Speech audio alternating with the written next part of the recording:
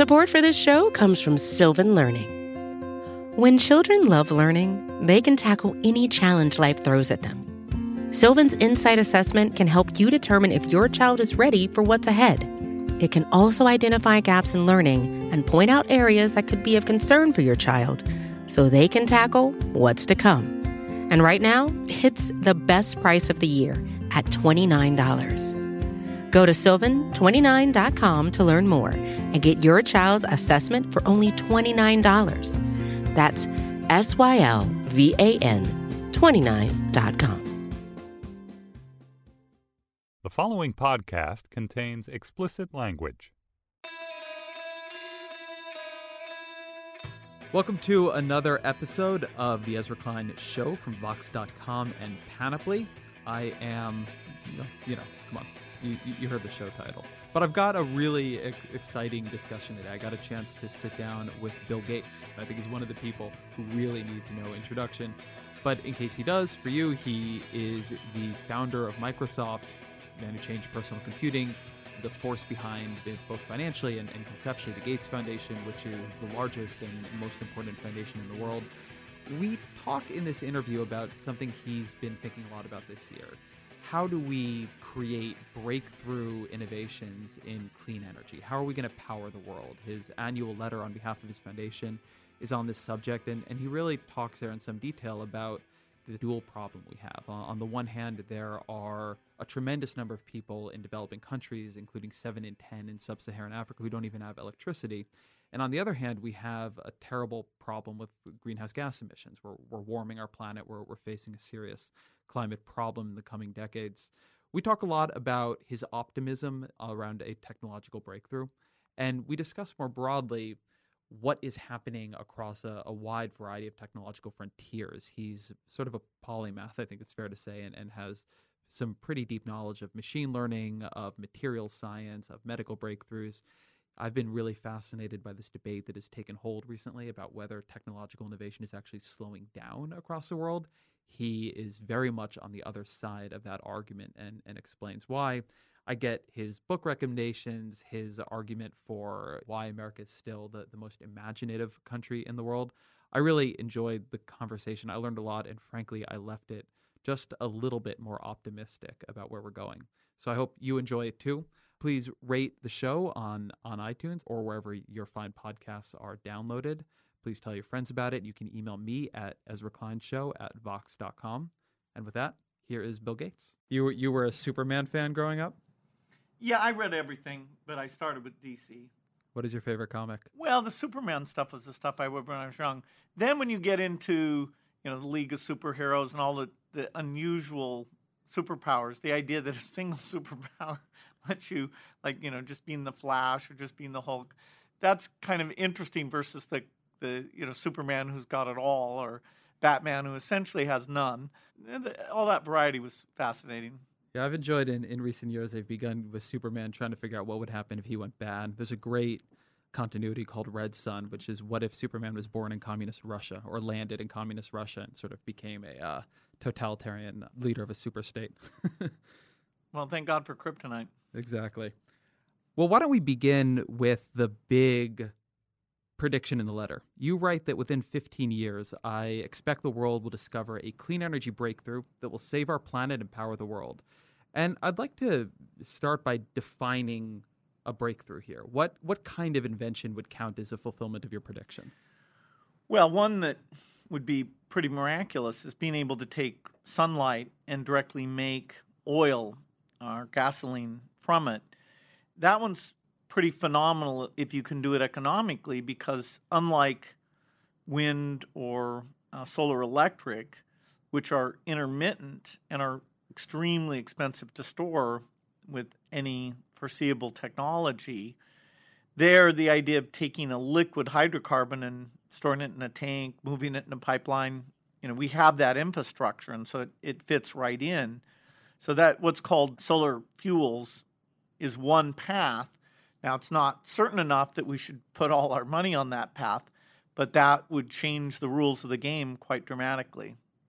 So the reason I ask that, and it's helpful, I think, to have solar fuels as a baseline in this conversation, is that we have a lot of technologies that in theory could power the world, but building the infrastructure necessary to scale them to that level is really difficult and at this point sort of cost ineffective. So your paper, it frames the problem, I think, as essentially an issue of technology and technological innovation. But it often seems that the problem of energy is more of commercialization, of deployment, of political will. A great electric car has to be unbelievably incredible to compete with the fact that there's a gasoline station every 50 feet. So is this really a question of innovation, or is it a question of somehow unwinding a sort of infrastructure and political path dependence that we've been on now for, at least a century? The most paradigmatic way to look at it is to consider the trade-off India has to make. Today, because women have to gather firewood and they're burning that in their stove, they get respiratory disease, they don't have lighting at night. The lack of electrification in poor countries, including most people in sub-Saharan Africa, is destroying their lives. And so when you say to India, hey, don't use your coal, use something that is substantially more expensive, you're asking them to make a trade-off against uplifting those lives to have the things that we take for granted, where if they do it with coal, they still will have emitted less per person by a factor of 4 than we have over the last 100 years. So when you really look at it that way, if you don't have innovation, you're not going to meet any climate goal that's out there.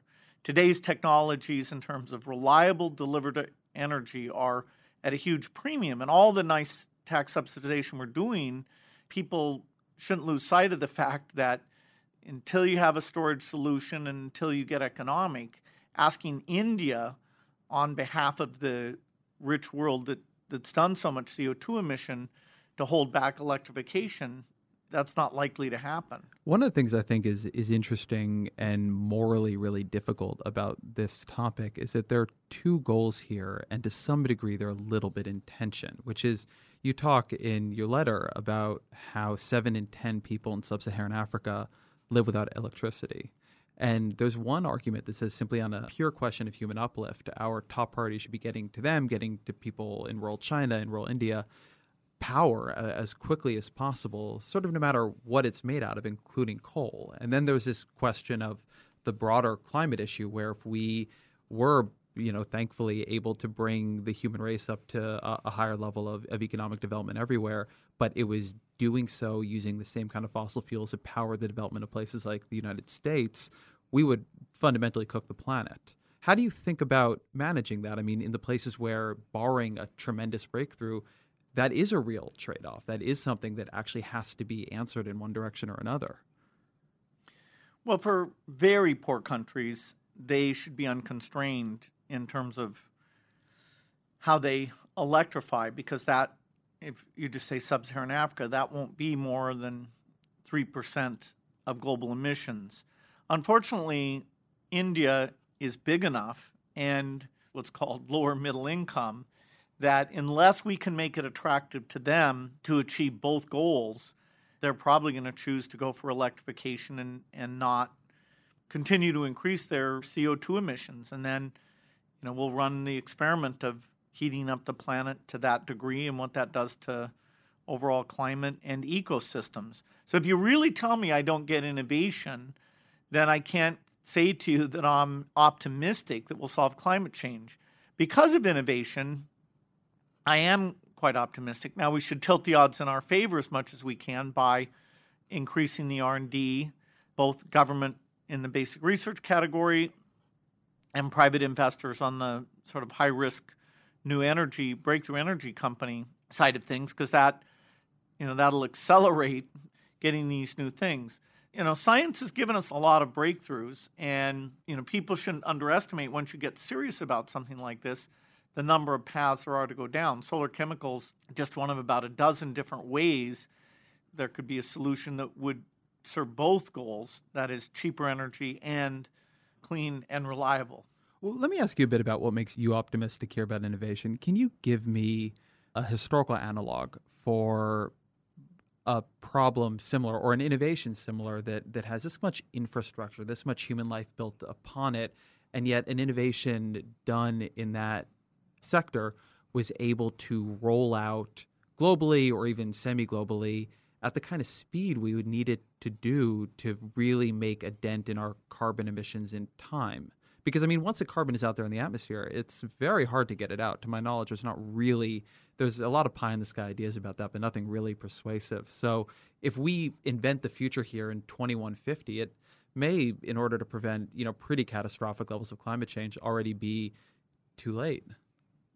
That's right. You can't wait till 2150 to have an invention. You really need an invention sometime in the next 10 to 20 years, and then scale that up and make it a significant part of the energy system over the next 20 years after that.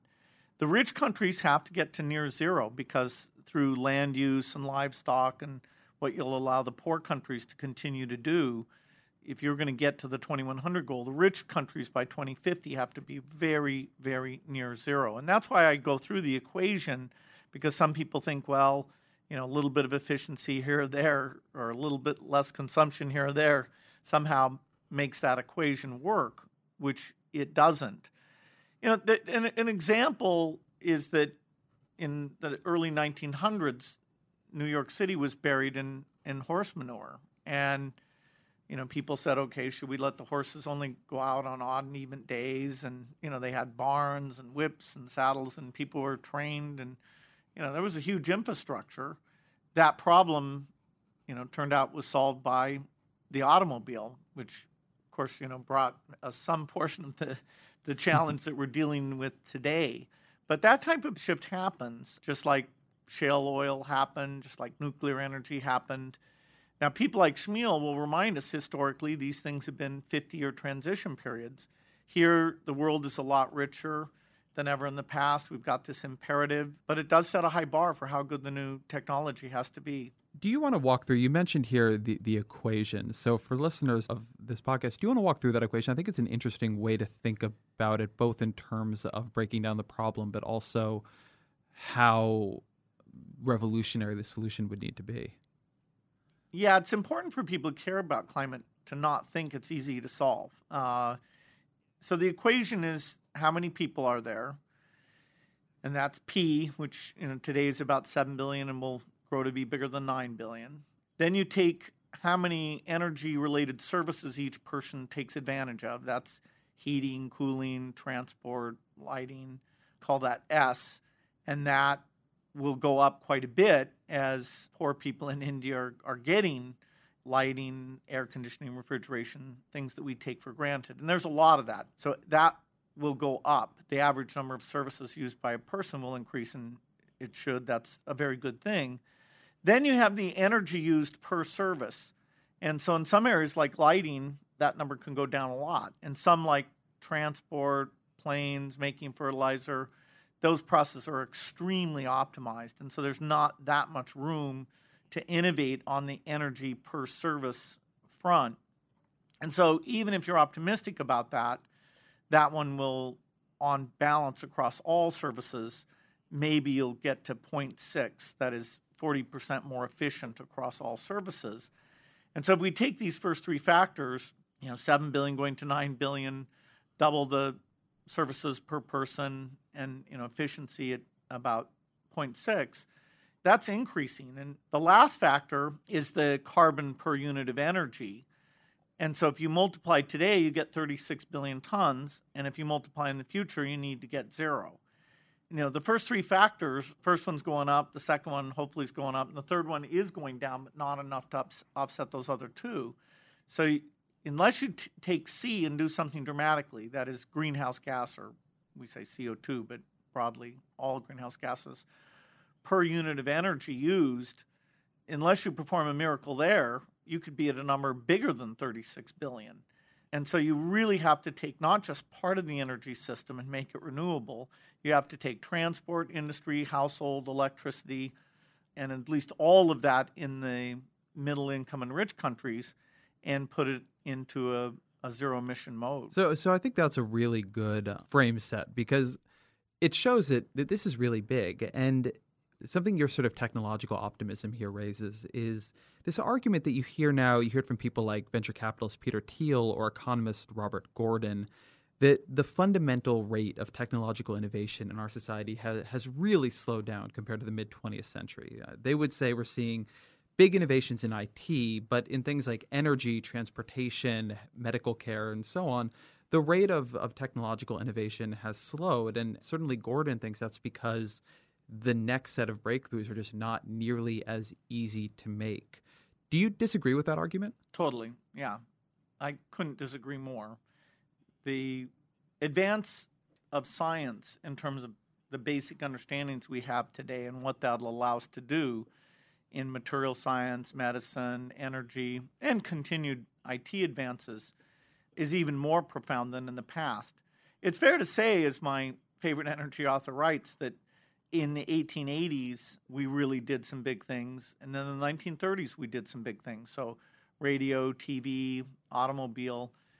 The medical advances, you just have to be blind not to see that we're making more advance there than ever before. Energy tends to come in big chunks. So you get coal, you get natural gas, you get nuclear. Material science, for the first time, we understand alloys, we understand catalysts, we can simulate those things. And a company like TerraPower, which happens to be a nuclear fission company, is able to create a fourth-generation design and actually see what happens during a Richter 10 earthquake or volcano or tidal wave in a way that the designs that are deployed today, they had no idea what would happen to Fukushima when that wave came in. So it really is amazing the number of engineers in the world, the tools those engineers have, our basic understanding about solids and alloys and things like that. I'm amazed that somebody can miss that. So let me ask about why, because I think this is such an interesting and such an important debate. Is your view here that we have, for the past, say, however long, 20 or 30 years, been doing really fundamental, important, basic research, and we're now at the point where that's going to pay off? Because I think the skeptics here, they say, well, look, we are not seeing life expectancy increases in the developed world, anything like what we saw in the 20th century. We don't move people faster now than we did 30 or 40 or 50 years ago. In some ways, with the ending of the Concorde, we move them slower. That there's a lot of exciting conceptual work you read about all the time, sequencing the genome, gene therapy, all this sort of cool materials research. And yet the sort of big leaps forward we just keep kind of not seeing. And even in terms of drugs, I follow this stuff a bit, and I know that there's a real question in the pharmaceutical industry about why the rate of blockbuster breakthroughs in genuinely new molecules has slowed, and we're seeing a total diminution in the number of effective antibiotics we have. So tell me a little bit more about why you're optimistic there, because I do think it's a little bit of a counterintuitive view. Well, take something like agricultural productivity. The private sector builds better hybrid maize seeds every year, and we've had 2% compounded growth, which is a pretty phenomenal thing. And that's one of the most basic processes you can imagine. That's just pure seed productivity. Now, with better weather prediction, better automation, understanding exactly how much fertilizer to put in each place, that's a yielded benefit on top of what the basic seed improvement is giving us. And that's why 2% of the population makes us the biggest agriculture exporter in the world, in addition to feeding the people. When you improve things like education through digital tools, or scientists sharing information through digital tools, or buyers and sellers being matched through digital tools, utilization of resources through digital tools, things like Airbnb or ride services, those are very fundamental things in terms of your efficiency. And yes, in terms of the very big medical breakthroughs on cancer, I can't say is that in the next 10 years or in the next 20 years, but it will come because of the understanding we've gained. Under 5 mortality went in 1990 from 10% of all kids over 12 million a year to under 6 million a year. Literacy, has skyrocketed. Abject poverty was more than cut in half. So it is true that the very rich, what they're experiencing in terms of how they select and share music, how they select and share photos, how they know where to drive to or hotels to pick or staying in touch with friends, those things aren't, the way the productivity figures are done, aren't very good at capturing those quality of service type improvements.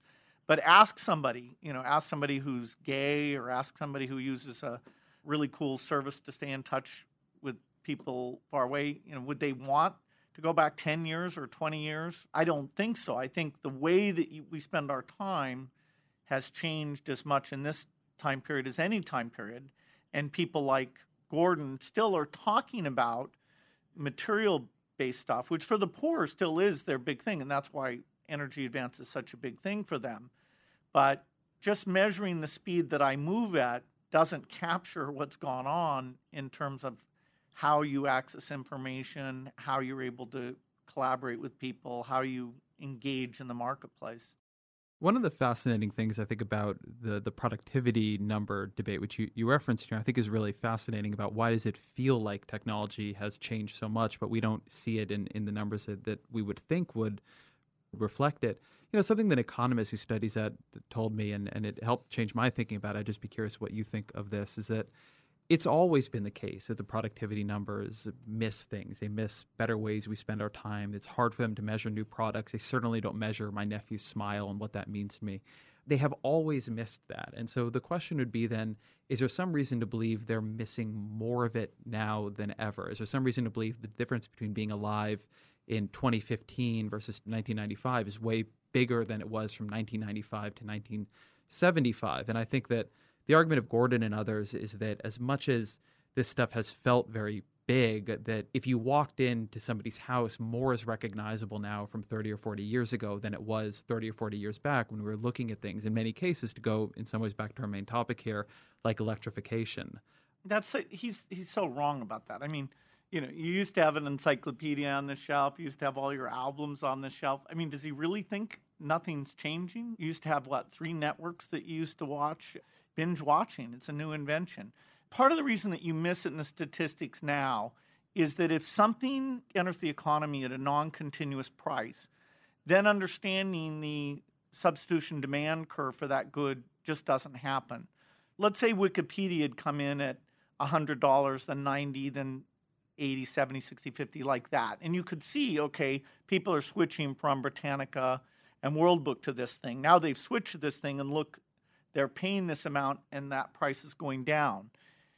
The way the time series would have happened would have been utterly different, because you would have seen the substitute demand from the narrow set of buyers and gotten a sense for that substitute value. When things come into the economy at free prices, like the way you manage your hobby, the way that markets clear where you find restaurants and hotels in different ways, you don't see that at all. Something like the sharing economy, you actually see that as a negative, because people are building less capital assets even though you're using them more effectively. So yes, there are some systemic things about the way economists measure things, but more importantly, the big benefit of the scientific understanding of the last 20 years in terms of gene editing, biology, machine learning, antibody design, material understanding, we will see the dramatic effects of those things over the next 20 years. And I'll say that with incredible confidence. We have laid the foundation that actually, in terms of, like agricultural productivity, what gene editing means for that, done properly, is very, very dramatic. What new material science means for how you build things, how long it lasts. Everybody's talking about re-maintaining infrastructure.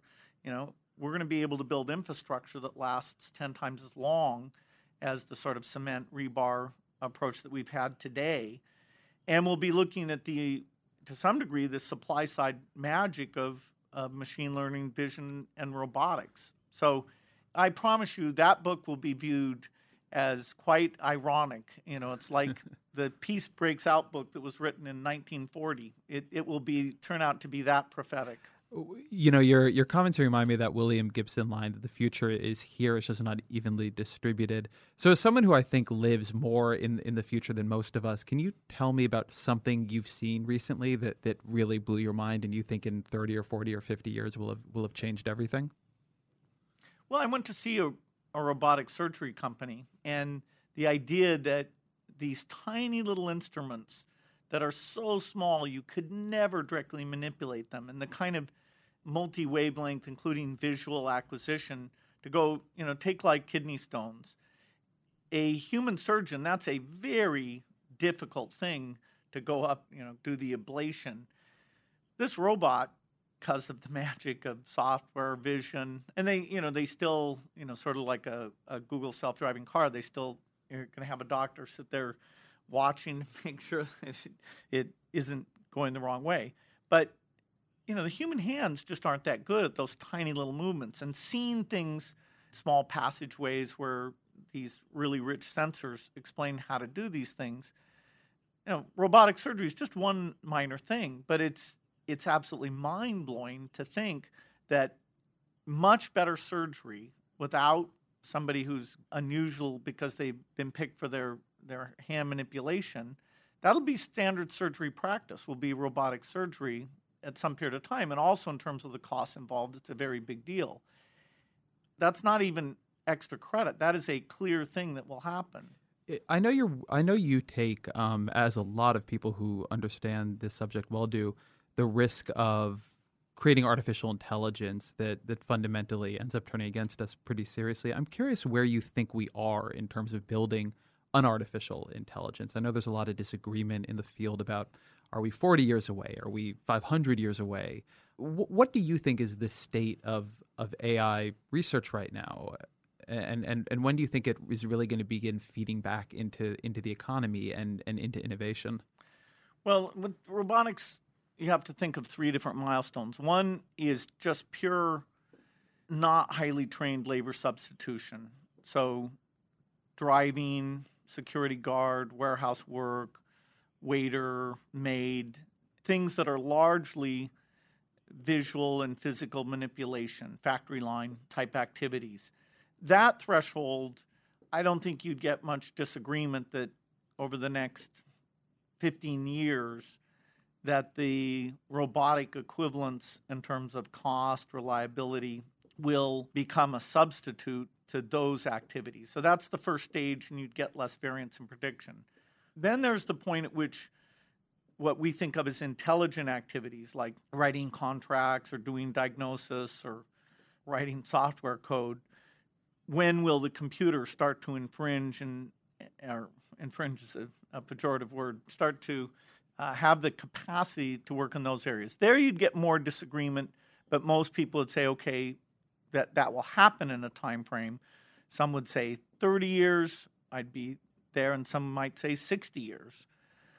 Some might not even see that. Then you have this sort of third threshold where the intelligence involved is dramatically better than humanity as a whole. I mean, what Bostrom called a superintelligence. And there you're going to get a huge range of views, including people who say it won't ever happen.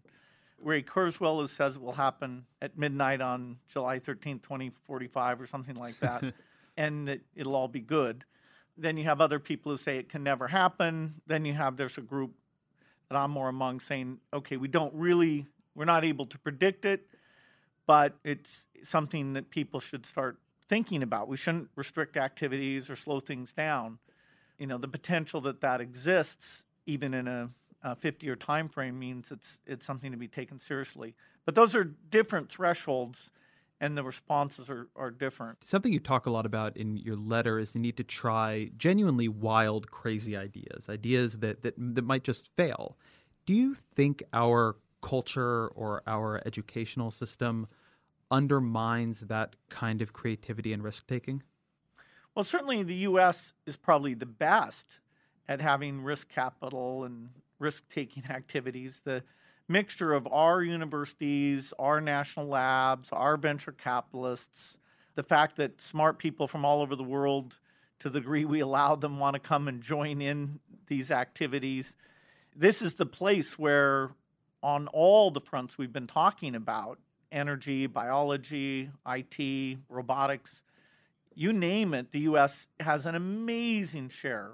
Not 100% share, but over 50% share in almost all these areas. And I've been impressed how long that's been maintained, where a lot of the key elements, the strong universities, the willingness to take risk, those things haven't been kept secret. And so although the overall U.S. education system has severe failings for low-income people, for the people who get a good education in the U.S. and get to go to one of the top, say, 50 to 100 universities, the amount of creativity, the willingness to take risk, it's the envy of the world. And yes, China is imitating some of those things, but it takes 30 or 40 years, and we'll see how far they get. Of course, their innovation improvement just adds to what I discussed about my view that there's a lot of innovation net, even with 90 to 95% being dead ends. My sense of one of the arguments for optimism here, particularly around these big technological breakthroughs, is that even if you think technological breakthroughs have become harder to come by, that the number of people looking for them now, the number of people in countries that have serious higher education systems that are able to provide the risk capital, the underlying technology, and so on to do this kind of research and discovery, it's just orders of magnitude bigger than it's been at pretty much any time in human history. Machine learning is a pretty fundamental thing. Genetic manipulation is a pretty fundamental thing. Those are foundational advances that will be ranked with the semiconductor chip as enabling elements of stuff that's very dramatic. Material science is one that I like because it's so far off the beaten path, and yet for many of these energy breakthroughs, the idea is how you make materials last a long time, have extra tensile strength, have better magnetic properties, catalysts that can take, say, wood and make gasoline from it. We are right on the verge of being able to do rational design, that is, use simulations to figure out exactly which chemicals will have which properties. That's really a fundamental thing. Almost all of material science has been basically messing around. Which alloy is going to have which properties? Well, throw a little chrome in, throw a little nickel in, see what the heck happens. That stuff is moving towards, and just like shape space and drugs, which is another breakthrough I love, which is it's always been kind of messing around with the organic chemistry instead of really understanding, okay, let's model chemical changes I should have on this bond, and I'll come up with the drug that has the absolute best affinity. So we're going from tinkering to explicit design in a lot of fundamental science areas. Well, I think material science is something people don't hear about that often. So could I get you to talk about just something you've seen there that you think is really going to be transformative, something specific that people get a sense of how that is changing? We don't use that many materials in large volume. We use plastic, wood, and the big ones are cement, including rebar reinforced cement, and steel, either in that rebar or separately.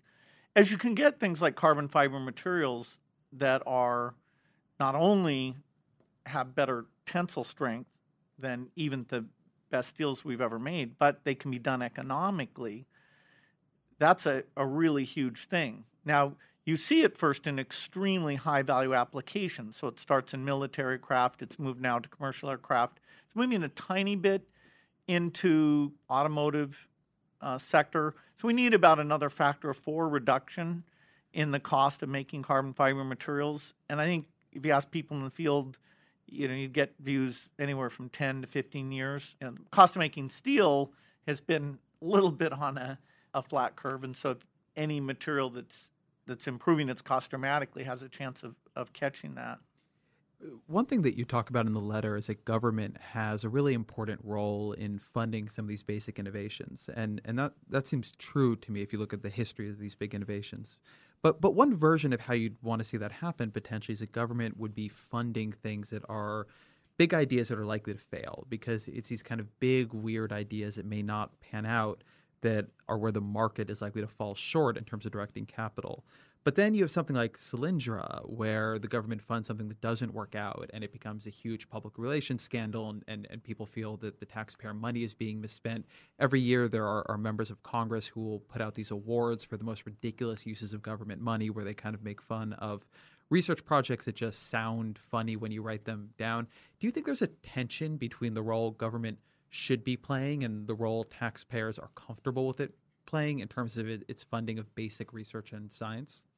Well, basic research, fortunately, has got quite broad support, and it has success stories like the internet that are pretty fundamental. People can argue about shale gas, what the relative role of the private sector versus the government was, but certainly in terms of some of those advances, there was government research money. Nuclear, the government played such a strong role. It was amazing. What's being discussed today is an increase at the basic research level. And so you may never get a consensus about cheap loans once you get into that deployment phase, which is why I really do expect the private sector, including the group I'm pulling together in the Breakthrough Energy Coalition, we should step up for the risky part of that, because I don't think you can count on government to get into that piece. People can have a long debate about that. But the piece that where the U.S. is phenomenal is what we've got in our universities and our national labs. And those programs are underfunded. And over a 5-year period, the doubling, which the executive branch has said they'll do their best to make happen. And 2016 budget was the first time in 15 years where we saw, in that case, a 15% increase over something that had been flat for that entire time period.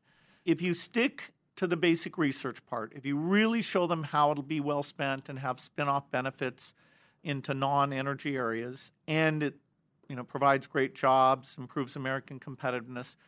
In the specific discussions I've had with people in the Congress, the only challenge I get is that the budget in general is so tight. The view that this is the part of the energy policy that you could get broad agreement on, I'm not getting much pushback on that. Now, when it comes to funding different things, we'll see if we can get that doubling. But the U.S.